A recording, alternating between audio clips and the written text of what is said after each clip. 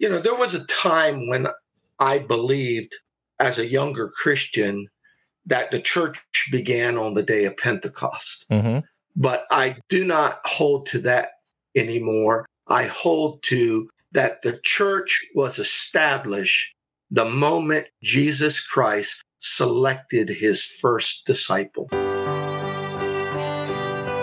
Thank you for tuning in to the Removing Barriers podcast. I'm Jay. And I'm MCG. And we're attempting to remove barriers so we can all have a clear view of the cross. This is episode 133 of the Removing Barriers podcast. And in this episode, we will be talking about the doctrine and polity of the church. And joining us in this episode is Pastor John Leber, pastor of Gateway Baptist Church in Kissimmee, Florida.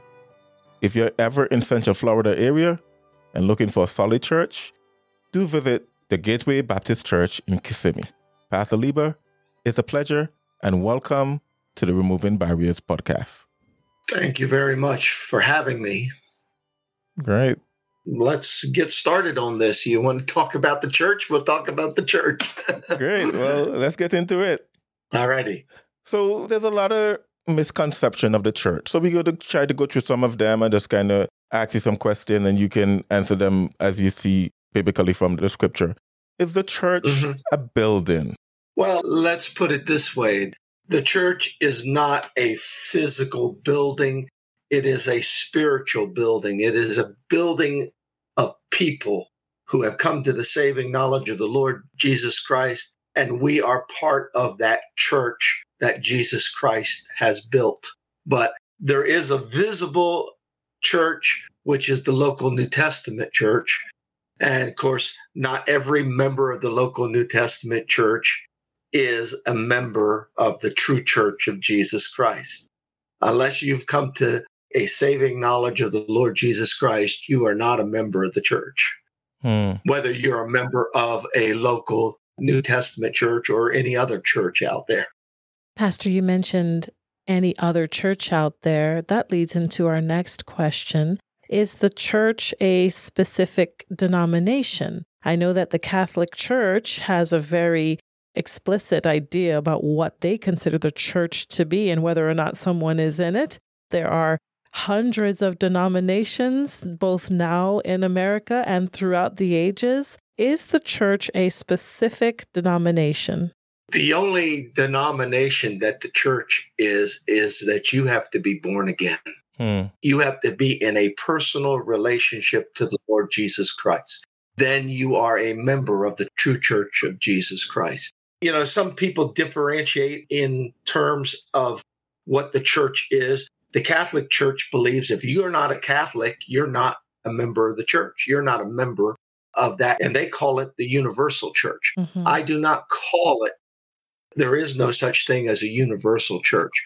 There is a church of the Lord Jesus Christ, and that's the only church. And the thing of it is it talks about that. Well, it talks about that in Hebrews 12, 22 and 23. It talks about the general assembly. Now, the word there in the Greek means a festive assembly. But the word right after that, it says the church of the firstborn. I'm a member of the church of the firstborn because Jesus Christ is the firstborn according to Matthew 16 through 18. He is the first fruit. He is the firstborn. So I'm a member of that church, the church of the firstborn. And everyone who has accepted the Lord Jesus Christ as their personal Savior is a member of the church of the firstborn. Now, this church has not met yet. It will meet for the first time at what we call the catching up or the rapture. And Jesus Christ will come for his bride. And so Jesus Christ will come for his bride, and we which are alive will be caught up if that so happens. But the dead in Christ shall rise first, and then we which are alive will be caught up in the air to meet with the Lord. And that's the first time it meets.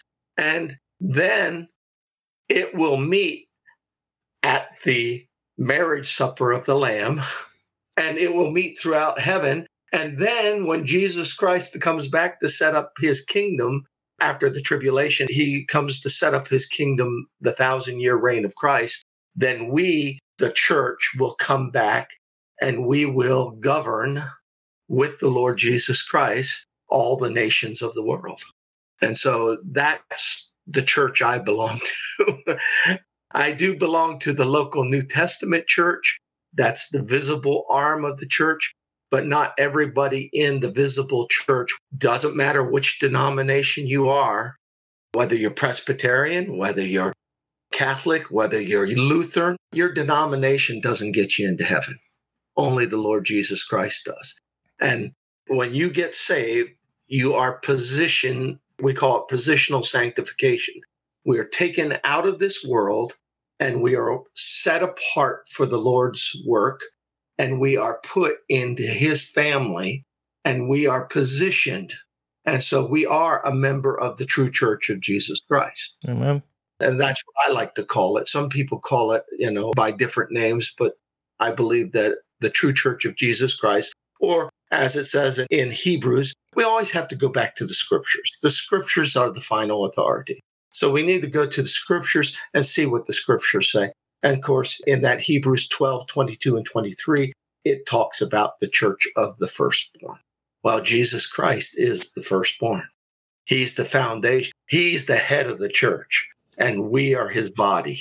So it's a spiritual house that we are building. Amen. Not everybody, not every denomination, people from every denomination are in the church if they believe and accept the free gift of salvation through the Lord Jesus Christ. That's the only way you get in. There's no other way in. Let me ask this, Pastor. So in Matthew chapter 16 and verse 18, and you have Acts chapter 2, and I guess I should say many scholars have debated since time has begun that the church was established either in Matthew chapter 16, verse 18, or in Acts chapter 2. Let me ask you, who established the church and when was the church established? You went to there, but I usually go to Matthew chapter 4. There was a time when I believed as a younger Christian that the church began on the day of Pentecost. Mm-hmm. But I do not hold to that anymore. I hold to that the church was established the moment Jesus Christ selected his first disciple. And so we go to Matthew chapter 4, verses 18 and 19.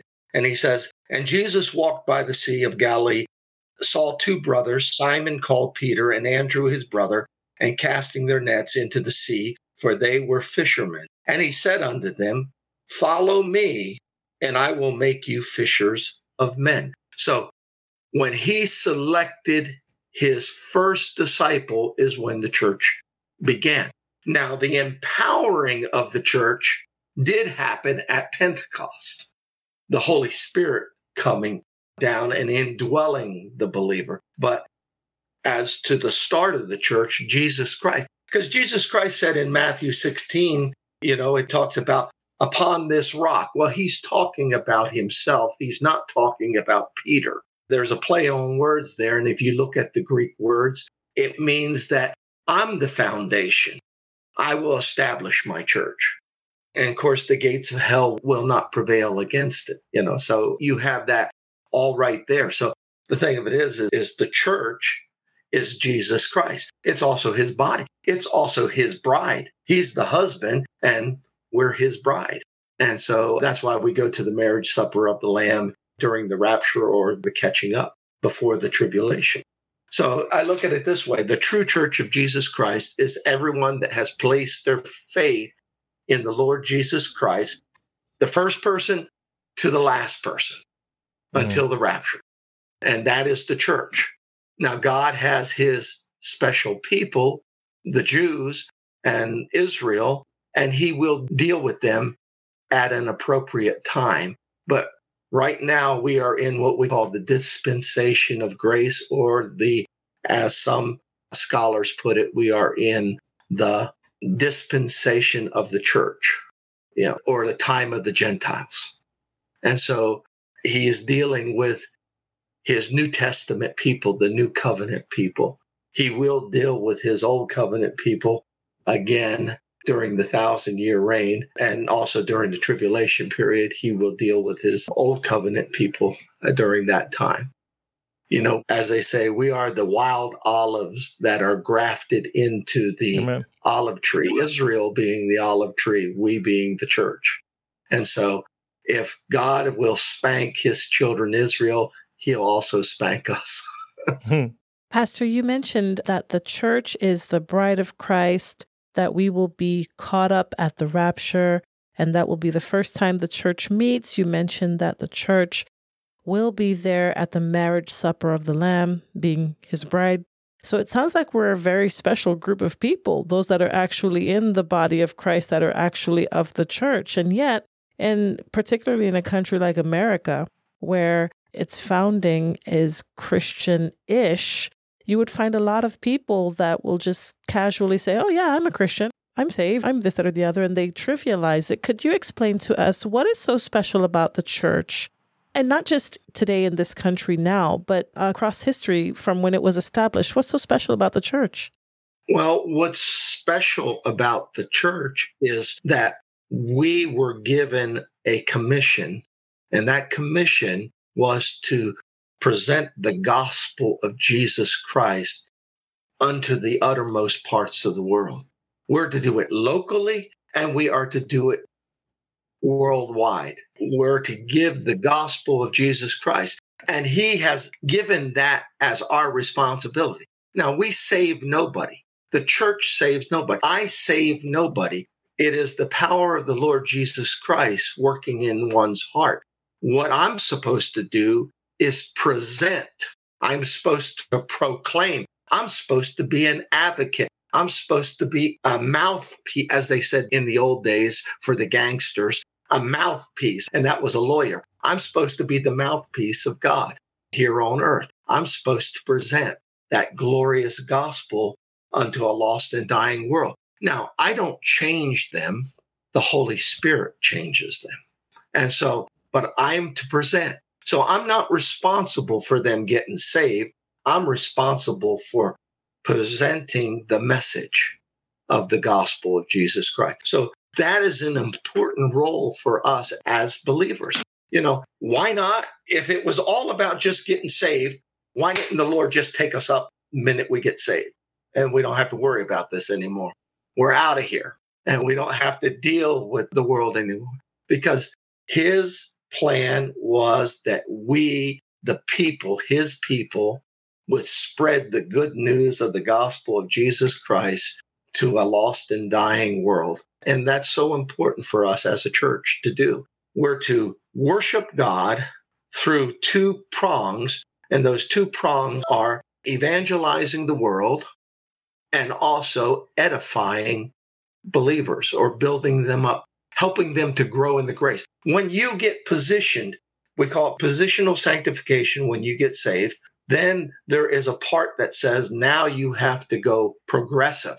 I know people hate that word progressive, but progressive sanctification. We need to grow in the grace and knowledge of the Lord Jesus Christ. We need to become more and more like Jesus Christ every day. When people see you coming, they ought to see Christ. They ought to see Christ in you. We're to be, and don't get me wrong, I'm not endorsing. There were a religious group, and I'm going to say a false religious group called the Moonies. Mm-hmm. Well, you know, we know that the moon up in the sky does not produce any light. Mm-hmm. It reflects the light of the sun, the sun. Mm-hmm. It reflects the light, and then we see the moon. Well, we as Christians, we are to reflect the light of the Lord Jesus Christ. We're to be, as I would say, Moonies for the Lord. We're to reflect that unto the world, and so that they can see the light and that they can respond to that light, however the Holy Spirit moves in their heart. And that's important for the church to do. That's one of our most important things. When Jesus dealt with the woman at the well, she says, I perceive that you're a great teacher and you're a master. You know this stuff. And she said, oh, I perceive that you're this great teacher. Well, then she asked the question. She said, our fathers say you got to worship God in this mountain. Mm-hmm. And your people, the Jews, you say you got to worship in Jerusalem. But Jesus said that what? We have to worship God in spirit and truth. And who is the truth?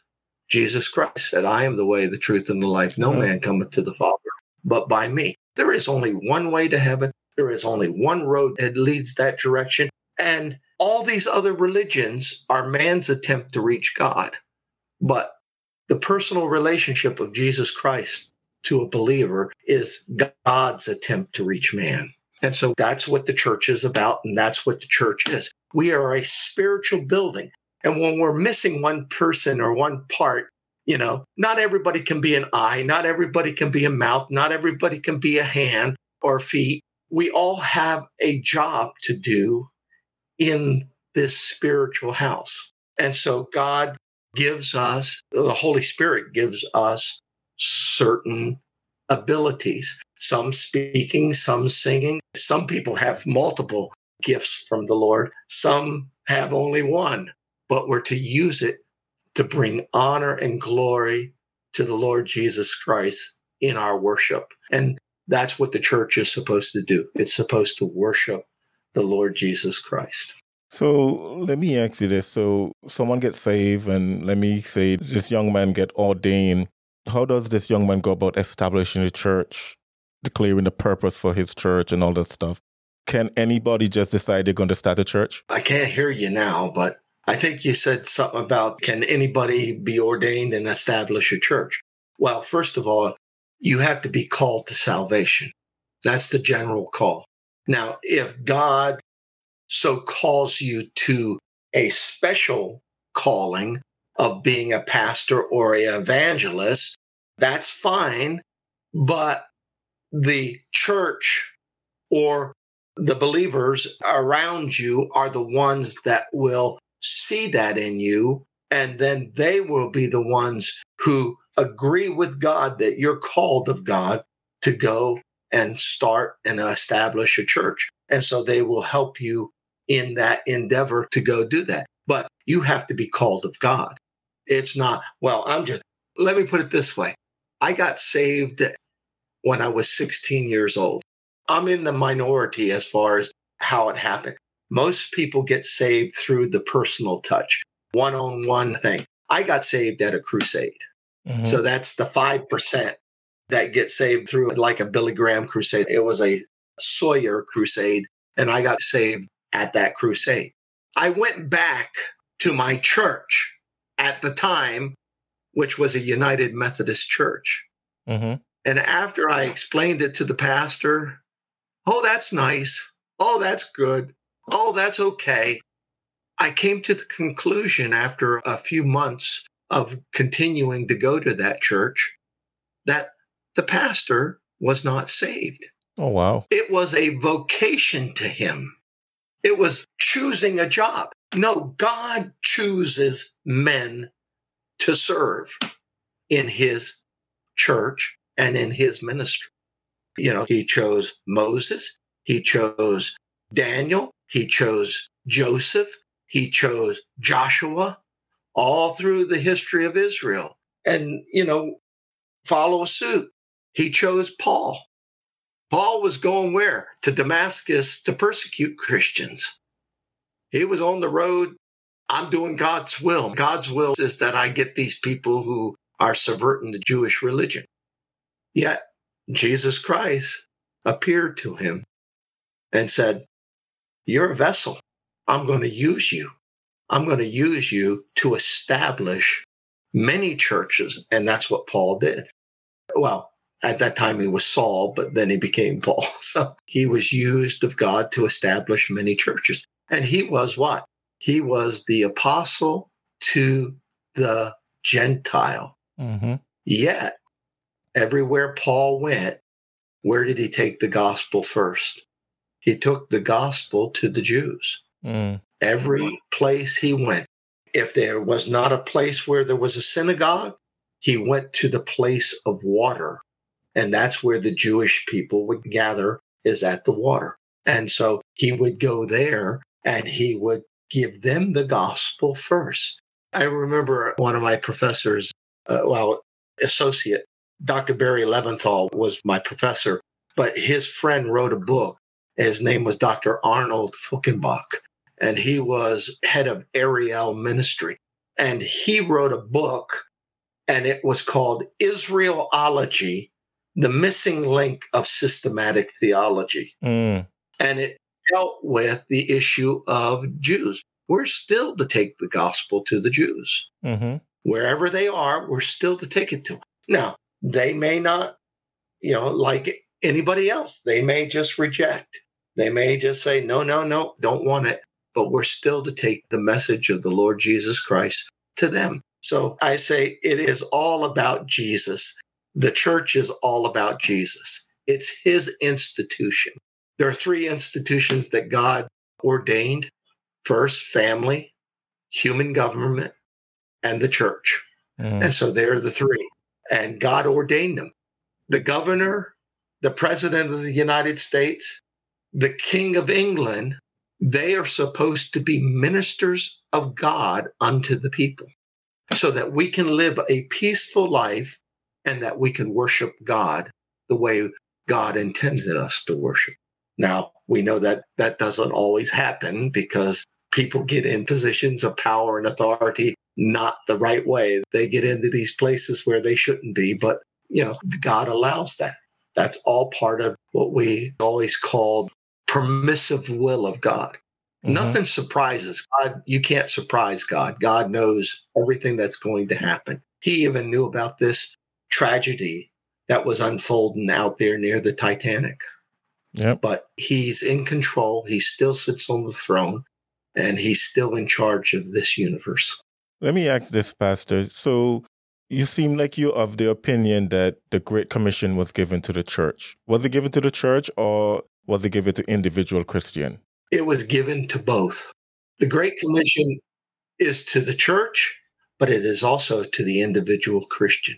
Wherever we go in our walk, we are to carry the gospel of Jesus Christ. So if you work a secular job like I did with the Secret Service, I'm still to present the gospel. I'm still to give out the message of the good news.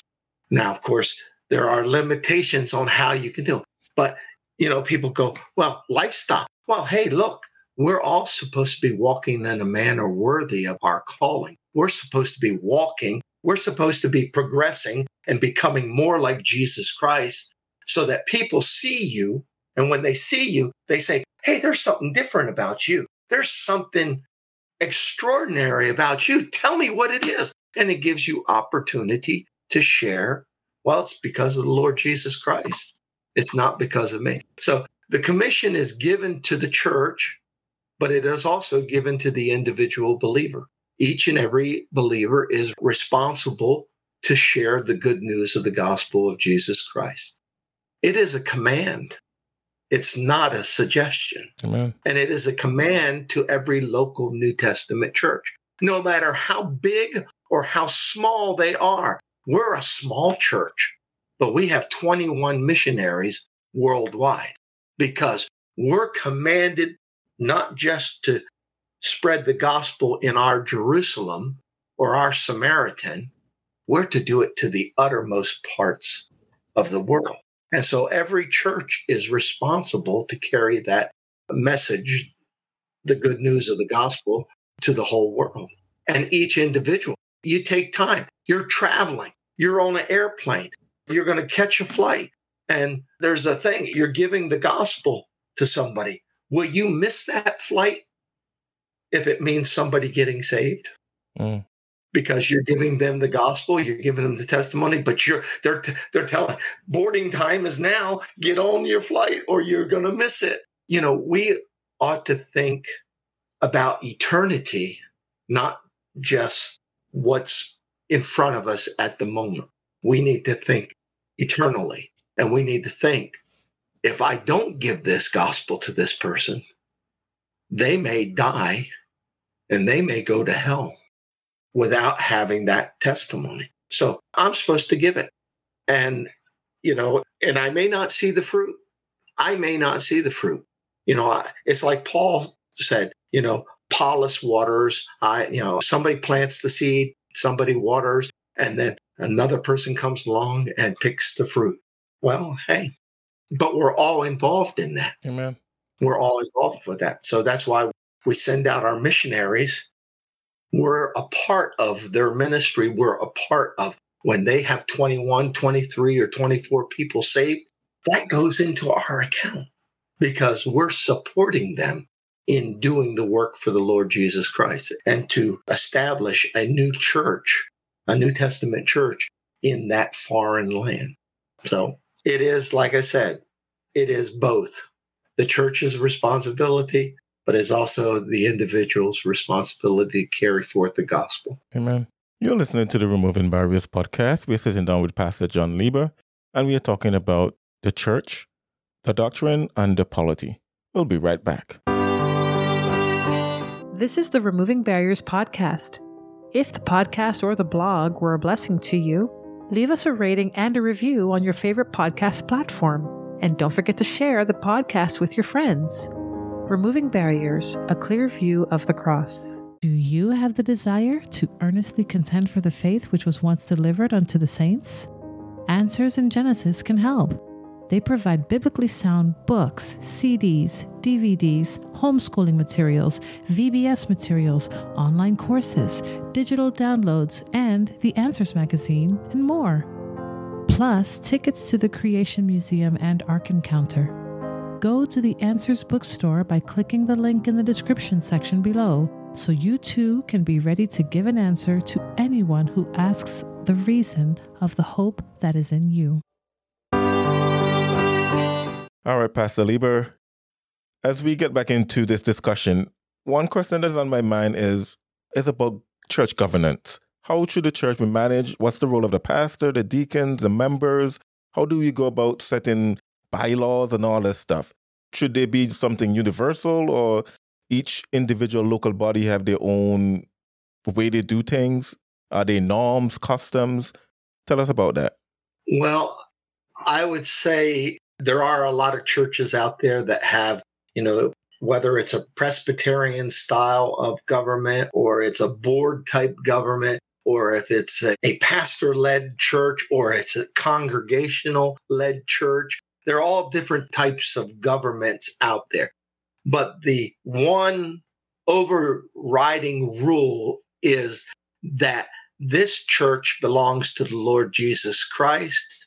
His word, the Bible, governs everything that we do in the church. We do not run this church as a secular business. We run it the way God has put it. And Paul put it in the epistles. He put how the church is. You read Ephesians, you read the different thing, Colossians, you see how the church is supposed to operate. The pastor is not to lord it over everyone. The pastor is not a dictator. The pastor is supposed to, in spiritual matters, he leads. He leads as long as he is following the word of God, as long as he's following what thus saith the Lord God. Everything else,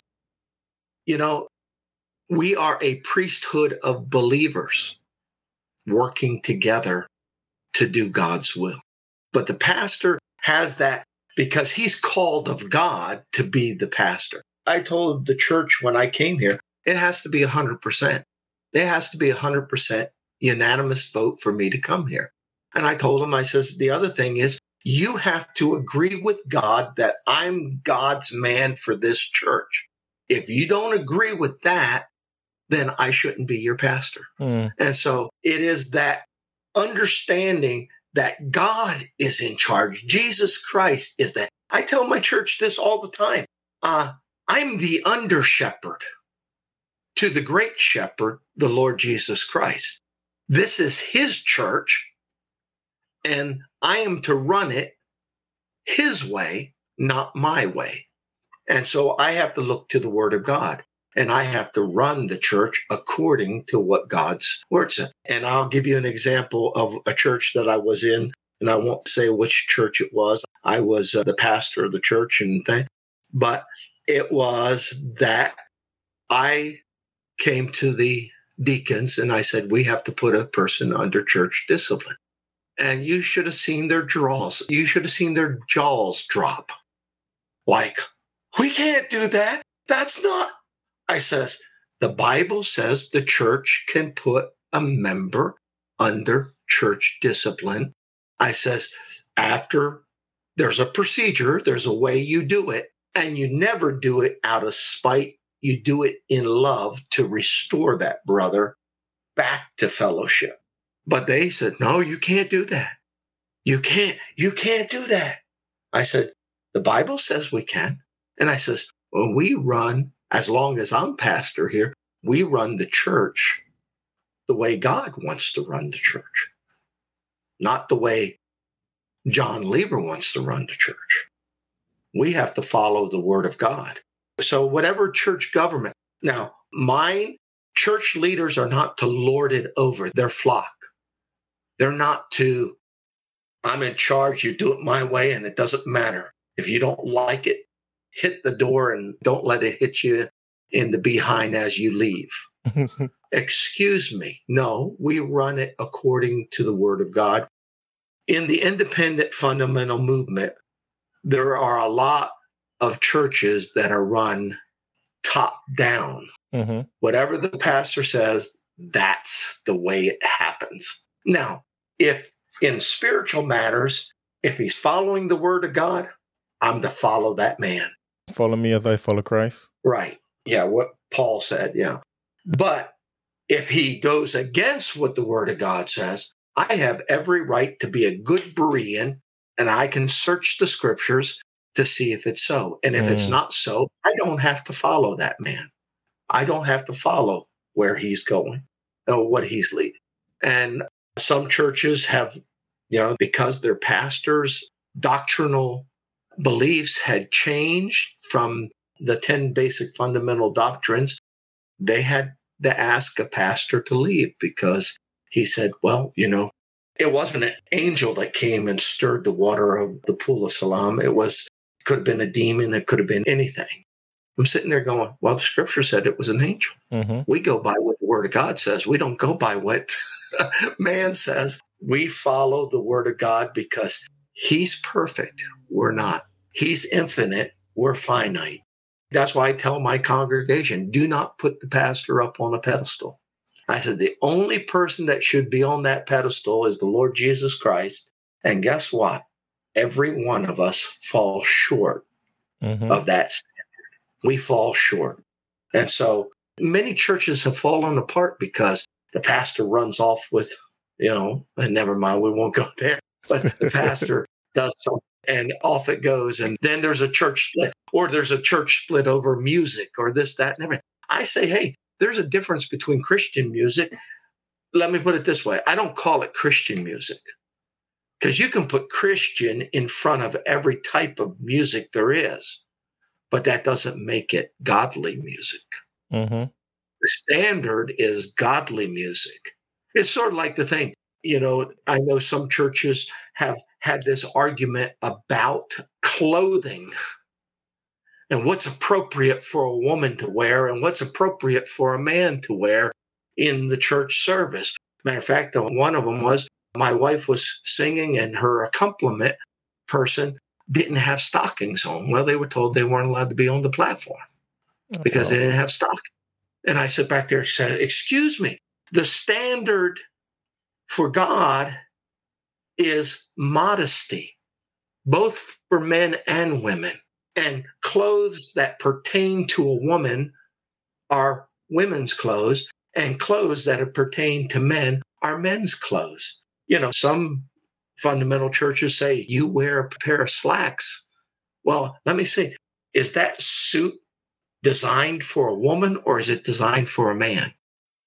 My thing is modesty is the key. I don't want it in my face. Modesty, both male and female. It's supposed to be modesty. And so, wearing tight-fitting jeans. And I remember when I was a youth pastor, I told two girls that in my youth group, they had to go home Of course, this was back in the day when mini skirts were in, and also those very tight knit sweaters. I can't think of the name of the sweater, but they're tight. And you could see all the boys in the group. You could see their jaws drop and their eyes, and then they're just staring at the girls. I said, you are your brother's keeper.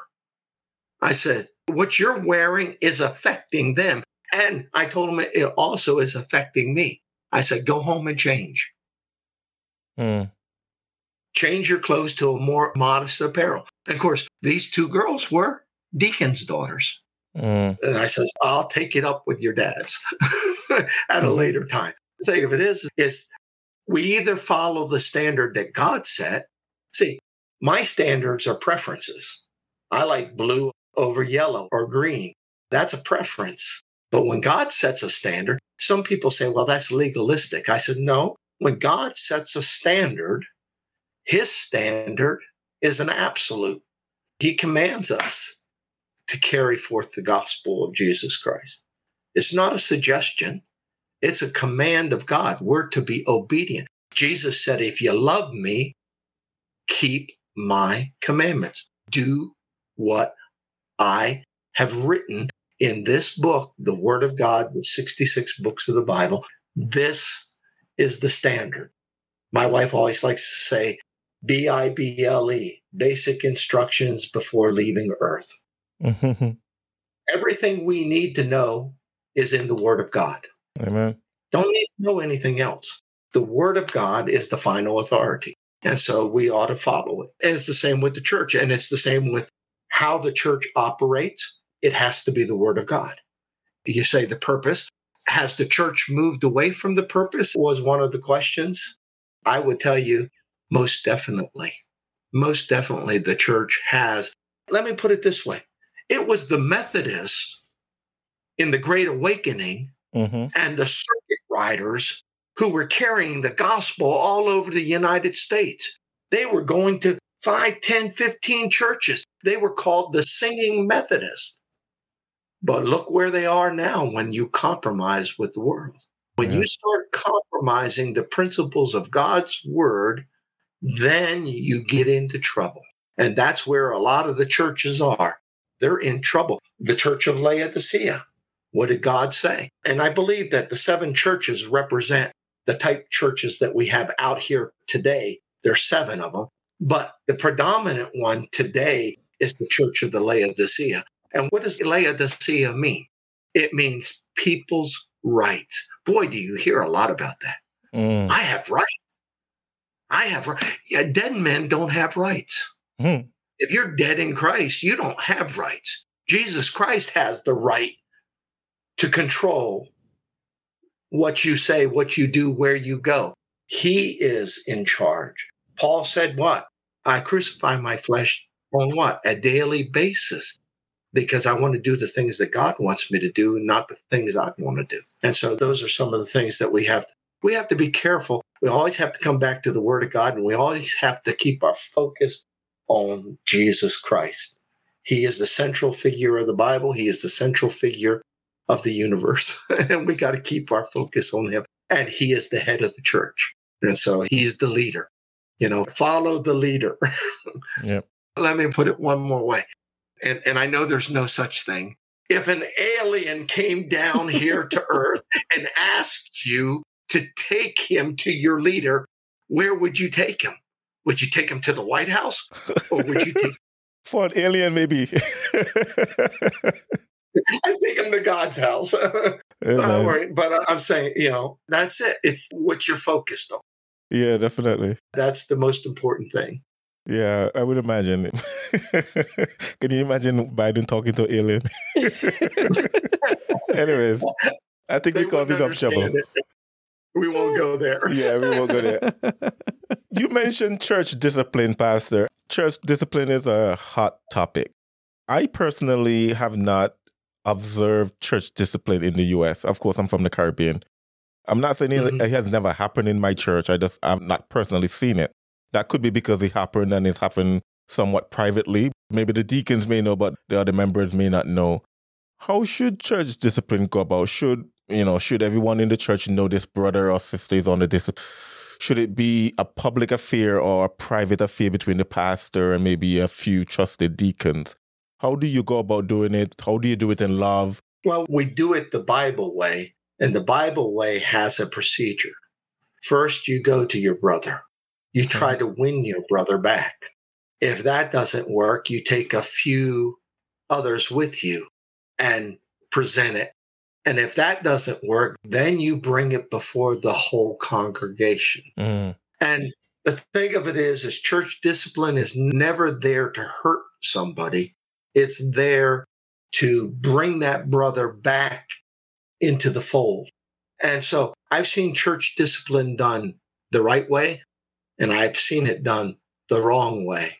And when you do not follow the procedures of how church discipline is set up in the Word of God, that is the wrong way to do church. And when you're just doing it to punish somebody, that is the wrong thing. You are trying to restore. Jesus gave us the ministry of reconciliation.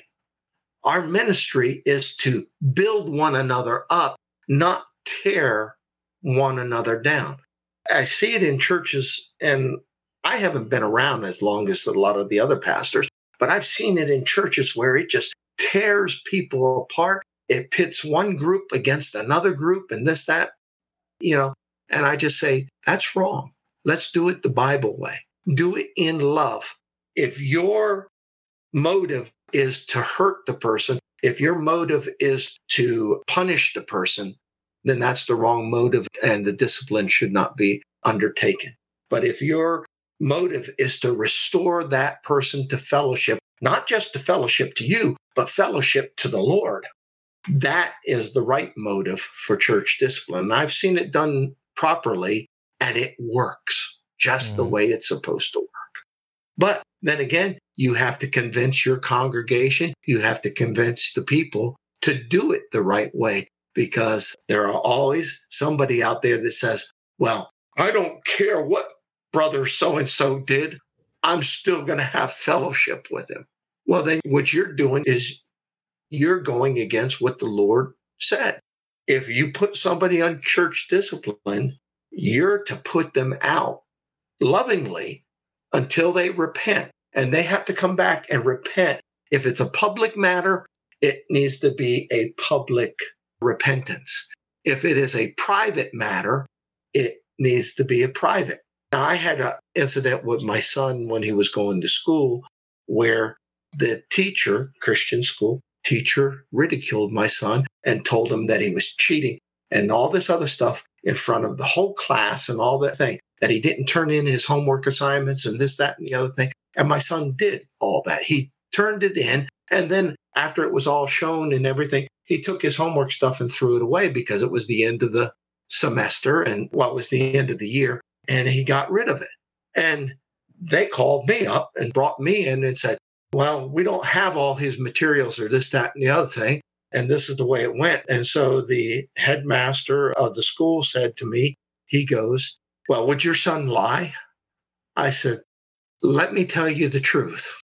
My son's more afraid of what's going to happen to him at home than he is from any discipline that you do. Now, if my son said he did the work, he did the work. So I went home and I hadn't taken the trash out. And I went through the trash and I found all his assignments except for one. I brought it back in, had to sit down with the principal and the teacher, and I handed him the stuff and I said, here's the assignments and everything. I said, I couldn't find one, but I said, I know he did it. And they go, okay, all right, we accept it. And then the teacher says, well, I'll apologize to him privately. And I looked at the principal and I looked at the teacher and I said, no, you won't. You ridiculed that boy in front of his whole class. You will apologize to him in front of the whole class. And the teacher refused to do that. And the principal didn't say anything. So I just said, fine, but I'm just saying, this is on you guys. You did it. It was a public humiliation, public sin. Then it needs to be a acknowledgement in public. You have to apologize in public. I said, if it's a private matter between you and the teacher, then a private apology is fine. Well, it's the same in the church. When you do something that brings disrepute to the church, then you need to publicly repent of your sin before the whole congregation. And then we bring you in as a brother again. We bring you back into the group as if it never happened. And we're not to remind the person of it. You know, everybody has these long memories. They always go back and they go, well, yeah. Oh, remember 5 years ago? Excuse me. Forget what happened 5 years ago. If you forgave that person, you're to forget it and you're to move on and you're to serve God. You're not to keep bringing it up, in front of the person and trying to humiliate them again. You're to leave it go and just let it go. The Lord's taking care of that. And that's what church discipline is all about. It's about restoring somebody to right relationship with the Lord and with the church. And that's what we use it for. And it's to be used sparingly. Most of the time, just going to talk to your brother is enough. You say, hey, brother, you offended me in this area. We need to talk about this. And then, if you win your brother, then you've gained a friend for life, really. And so those are the things. But a lot of people, well, I don't care. I won't have nothing to do with it. You have sometimes in the church where there's, no, I don't want to pick on women or thing. But I'll say men this time. But there's one man way over here sitting in this side of the church. And there's another guy sitting, 3 sections over in another part of the church. And they haven't spoken to each other in 20 years because of an offense back then. It's sort of like the Hatfields and the McCoys, always constantly fighting. If you know the old, West Virginia, I knew we had a real McCoy and I had a Hatfield who was living next to me in Alexandria. And so the feuds were still going on. They still, sit down, get it right before the Lord, and then forgive, forget, and move on in service to the Lord. Because either way you do it, outside of that way, you're bringing disrespect and disrepute to the Lord Jesus Christ. And so it's all about bringing honor, glory, and praise to Jesus Christ. And we don't do that by fighting amongst ourselves. We're to build one another up. Yes, we're to build one another up. And you know what they say, Pastor, people are people. People have their preferences. They have their standards. In many ways, that's one of the reasons why we have so many denominations, right? We have a group of people who say, well, hey, women should wear head coverings. And this group doesn't believe they should. And so they split off and go off into their own denomination. Or this wants no instruments in the orchestra. There shouldn't be an orchestra. Well, we should just be singing a cappella. And they split over that. So, we can understand why there's so many different denominations. And we can understand how, because people are people, how they run their churches will be different. Although, as you said, it should all come back and be grounded in and be followed as far as the Word of God says that these things are to be done. But now we're living in an age, Pastor, where with the proliferation, increase in access to the internet and to social media, there are sermons and lessons and gatherings and Zoom meetings that are happening as church events all the time. And people have come to say, now that we have all of these things, and as a result of the pandemic, we can see that a lot of churches met over technology, so we know it works. Why do we even need a church? Why do we need to go to church? Why do we need the church? We may not even really need it. What do you say to someone who would say, or who would ask that question, why do we even need a church? What would your answer be to them? Well, the question, and I know about all the electronics and all the different methods of going to church through the internet and this, that. But the one key thing that you will not get is the fellowship. We are a relational people. We were designed by God to have a personal relationship with Him. And we are relationship physically. We are a relationship people. And that fellowship is important. It is important for us to grow. I can listen to sermons and this, that, and outlines on the internet. And sometimes I get a lot out of it. And sometimes I say, well, that's full of baloney. That's garbage. That's not coming from the Word of God. That's whatever that person thinks. I says, let's go back to what God's Word said. But the fellowship, the sweet fellowship of being a family. When you were unsaved, you were an enemy of God. You were in this world, you were an enemy of God. And when you got saved, you became a friend of God. But more than that, you were taken out of this world and you were placed into the family of God. Families relate to one another. They relate. And, sometimes they can have knockdown, drag out fights, but we're family. And we're to treat one another with that type of respect, and we're to treat one another as that type of relationship. When I was growing up, you know what? Me and my brother, we fought like dogs. I mean, we were constantly at each other's throats. But when somebody came after my brother, you want to know who the first person was there to defend him? It was you, I'm sure. Me. Yep. Me. So the thing of it is, families fight. In the church, there are fights. But the thing of it is that should not stop us from fellowshipping, and that should not stop us from loving the Lord. We're here at the church. Yeah. Can you worship God in your house? Yes, you can. But we are here corporately to worship the Lord Jesus Christ. And you can't do that from your house. You can't do that watching it on a screen. You can't feel the Spirit moving amongst the congregation. And don't get me wrong, I'm not charismatic, but there is, you can feel the energy and the passion when you're there present. It's like, let me put it this way.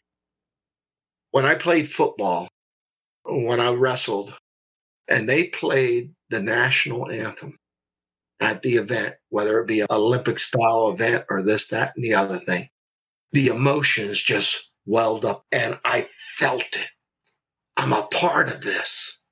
And that's the same thing in church. The fellowship is what's important.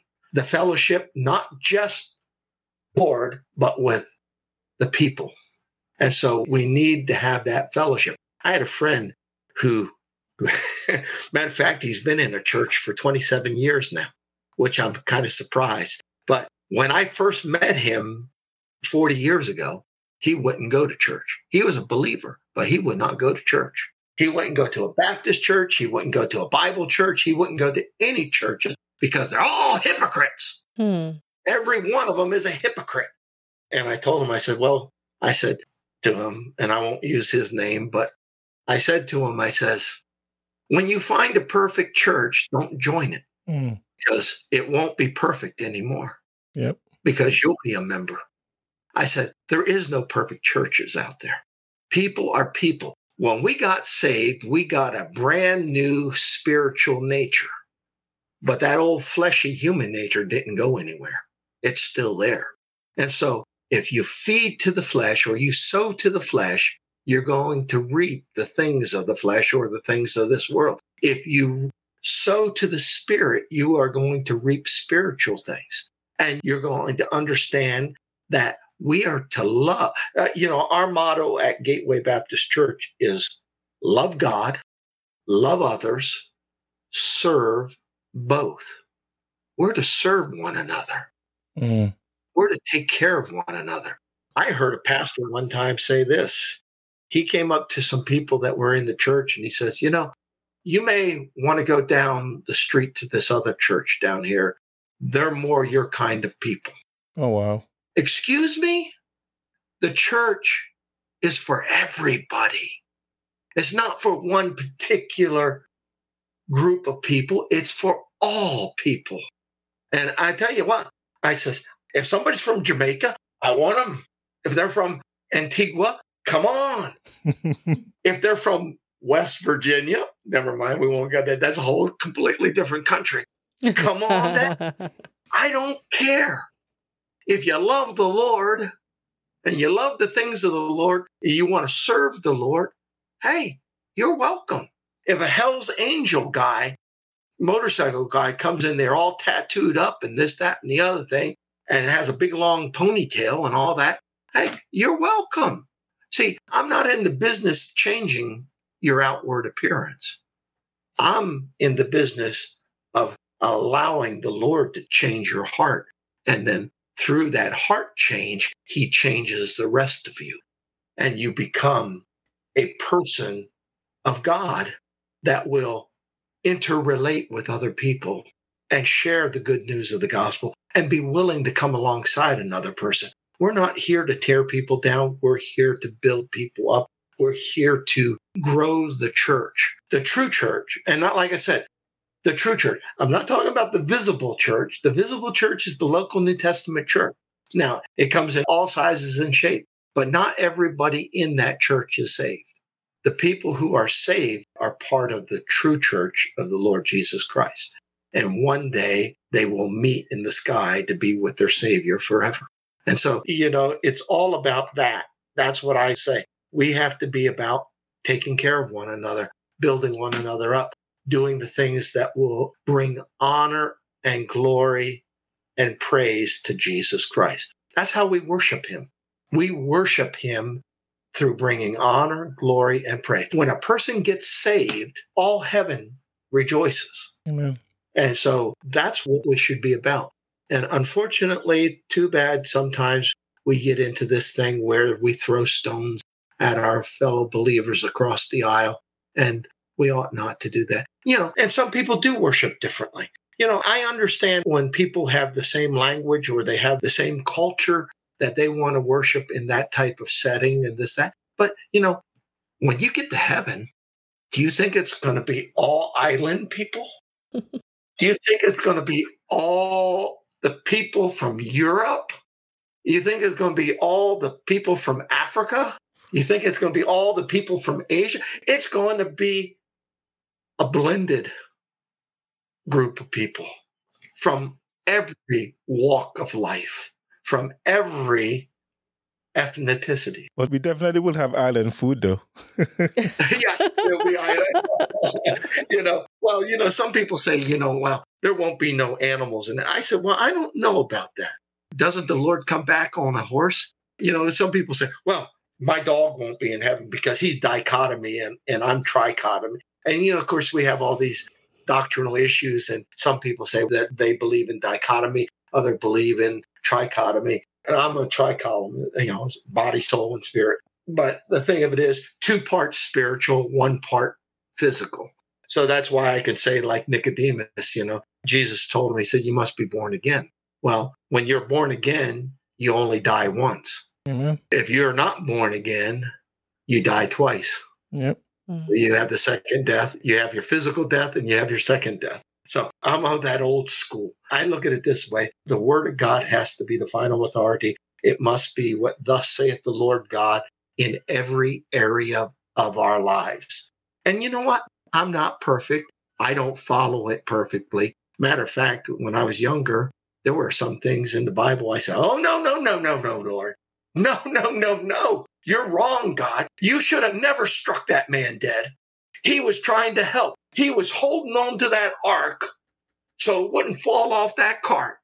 There was no reason for you to kill him until you read the rules and the regulations that God had set for the carrying of the ark. It had to be done by the Levites, and it had to be done carrying it on staves, not an ox cart. Mm-hmm. Now, so when you learn something new in Scripture that enlightens your eyes and the Holy Spirit enlightens you to it, then you need to apply it to your life. And that's the hard part of a lot of Christians, is making the application to your own personal life. Pastor, preach it. Brother so-and-so needs that. What about you? Don't you need it? I've had many a time when somebody comes up to me at the end of the sermon and tells me all about the sermon. and says, boy, Brother Leber, that really got to me. I'm sitting there. I turned to my wife. I said, did I preach on that? I thought I preached on something else. But that's what the Holy Spirit brought to them. Don't ever limit what the Holy Spirit does. And then what you say is, when somebody says how good your preaching was, or this, that, and the other thing, or how great this music was and all that, it's always to God be the glory.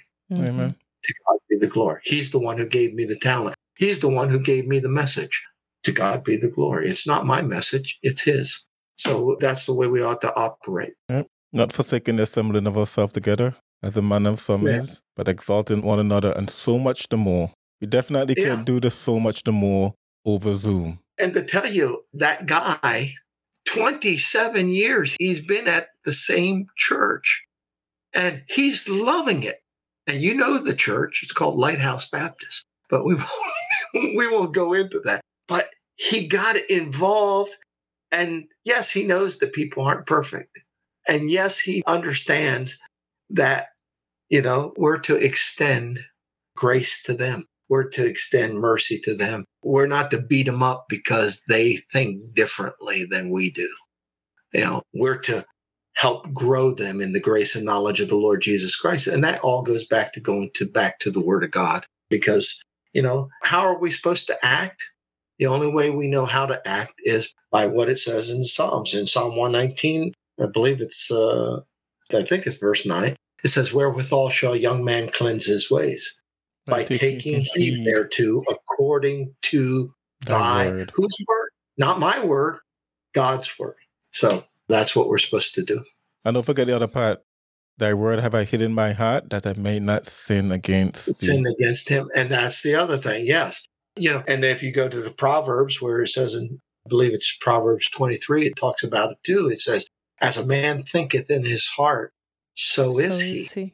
So my thing is, what you put in these eye portals, ear portals, even taste, any of our functions, what you put in is what you're going to get out. It's sort of like computers. The computer is only as good as the programmer who programmed it. If he puts garbage in it, then garbage is going to come out of it. If he puts wholesome things in it and good things in it, then good things will come out of it. Well, it's the same with us believers.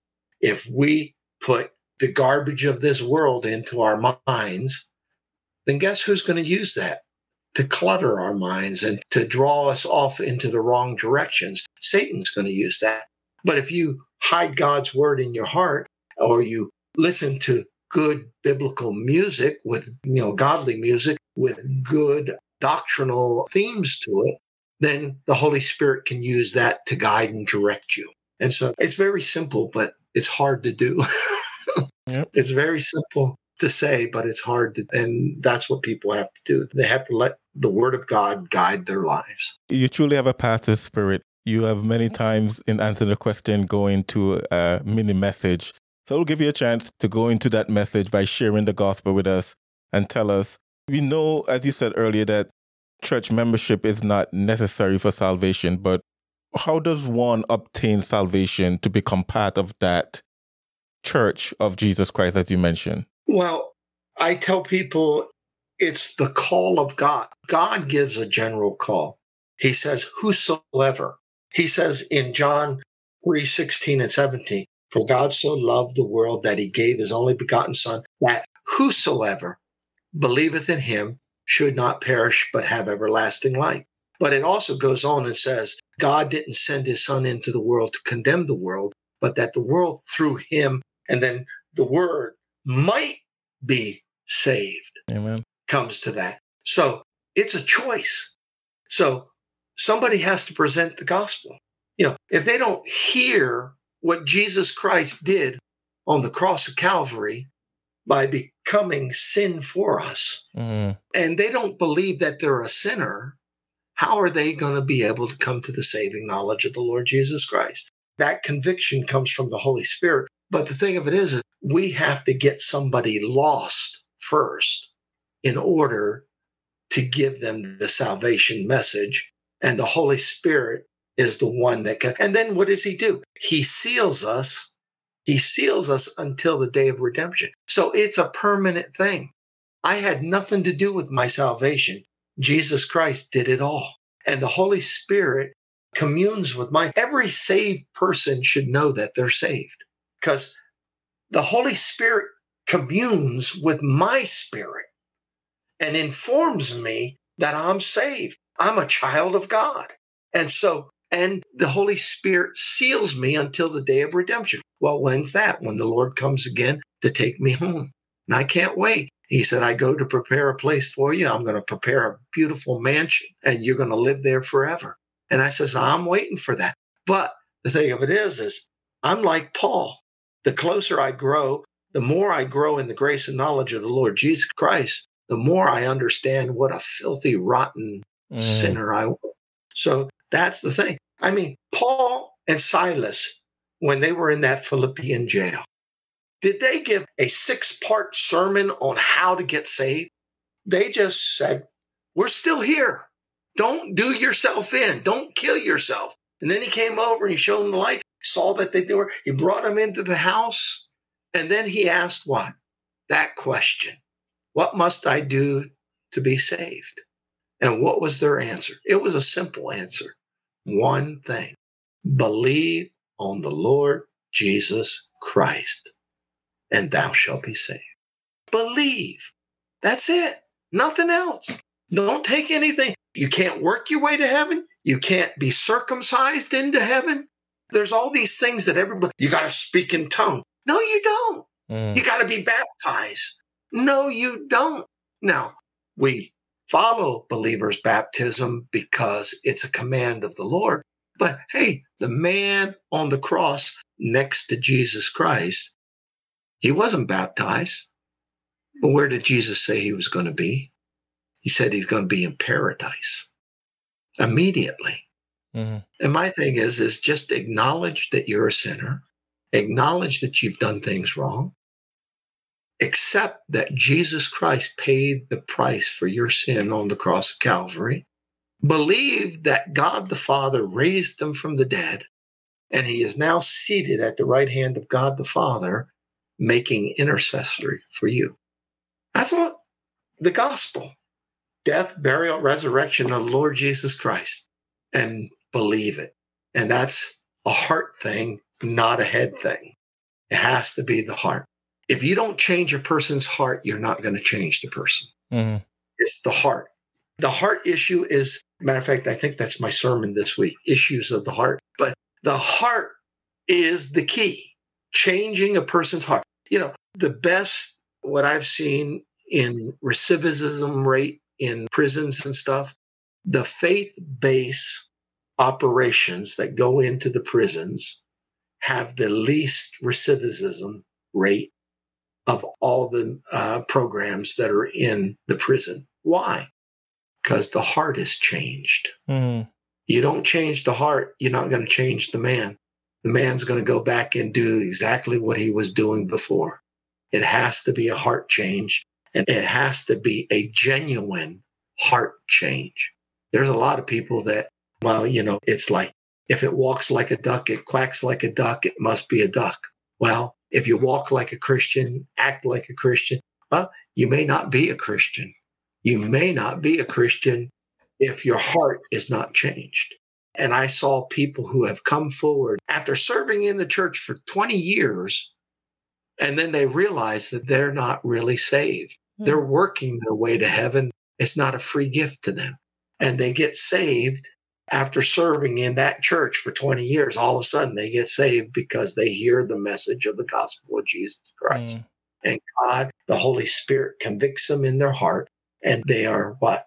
They become a new creation in Christ, a new creature in Christ. And old things pass away, and behold, all things become new. And that's what it's all about. Just giving that gospel message and allowing the Holy Spirit to do his work. I say, I saved nobody. I have not saved a person in my life. I mean, other than physically, I have, as a lifeguard and a swim coach, I've saved some people from the ocean and from the pool. But save somebody? No, that's God's work. That's the Holy Spirit's work. My work is to be the mouthpiece that brings the message so they have opportunity to come to the saving knowledge of the Lord. That's what I do. And I hope I do it well enough that I hear those words from the Lord Jesus Christ. Well done, thy good and faithful servant. Amen. Well, Pastor John Leber, it was a pleasure. Thank you for joining us on the Removing Barriers podcast. All right. Thank you. It's good to see you guys again. God bless. Hi, this is Jay. MCG and I would like for you to help us remove barriers by going to removingbarriers.net and subscribing to receive all things Removing Barriers. If you'd like to take your efforts a bit further and help us keep the mics on, consider donating at removingbarriers.net/donate. Removing Barriers, a clear view of the cross. Thank you for listening. To get a hold of us, to support this podcast, or to learn more about Removing Barriers, go to removingbarriers.net. This has been the Removing Barriers podcast. We attempted to remove barriers so that we all can have a clear view of the cross.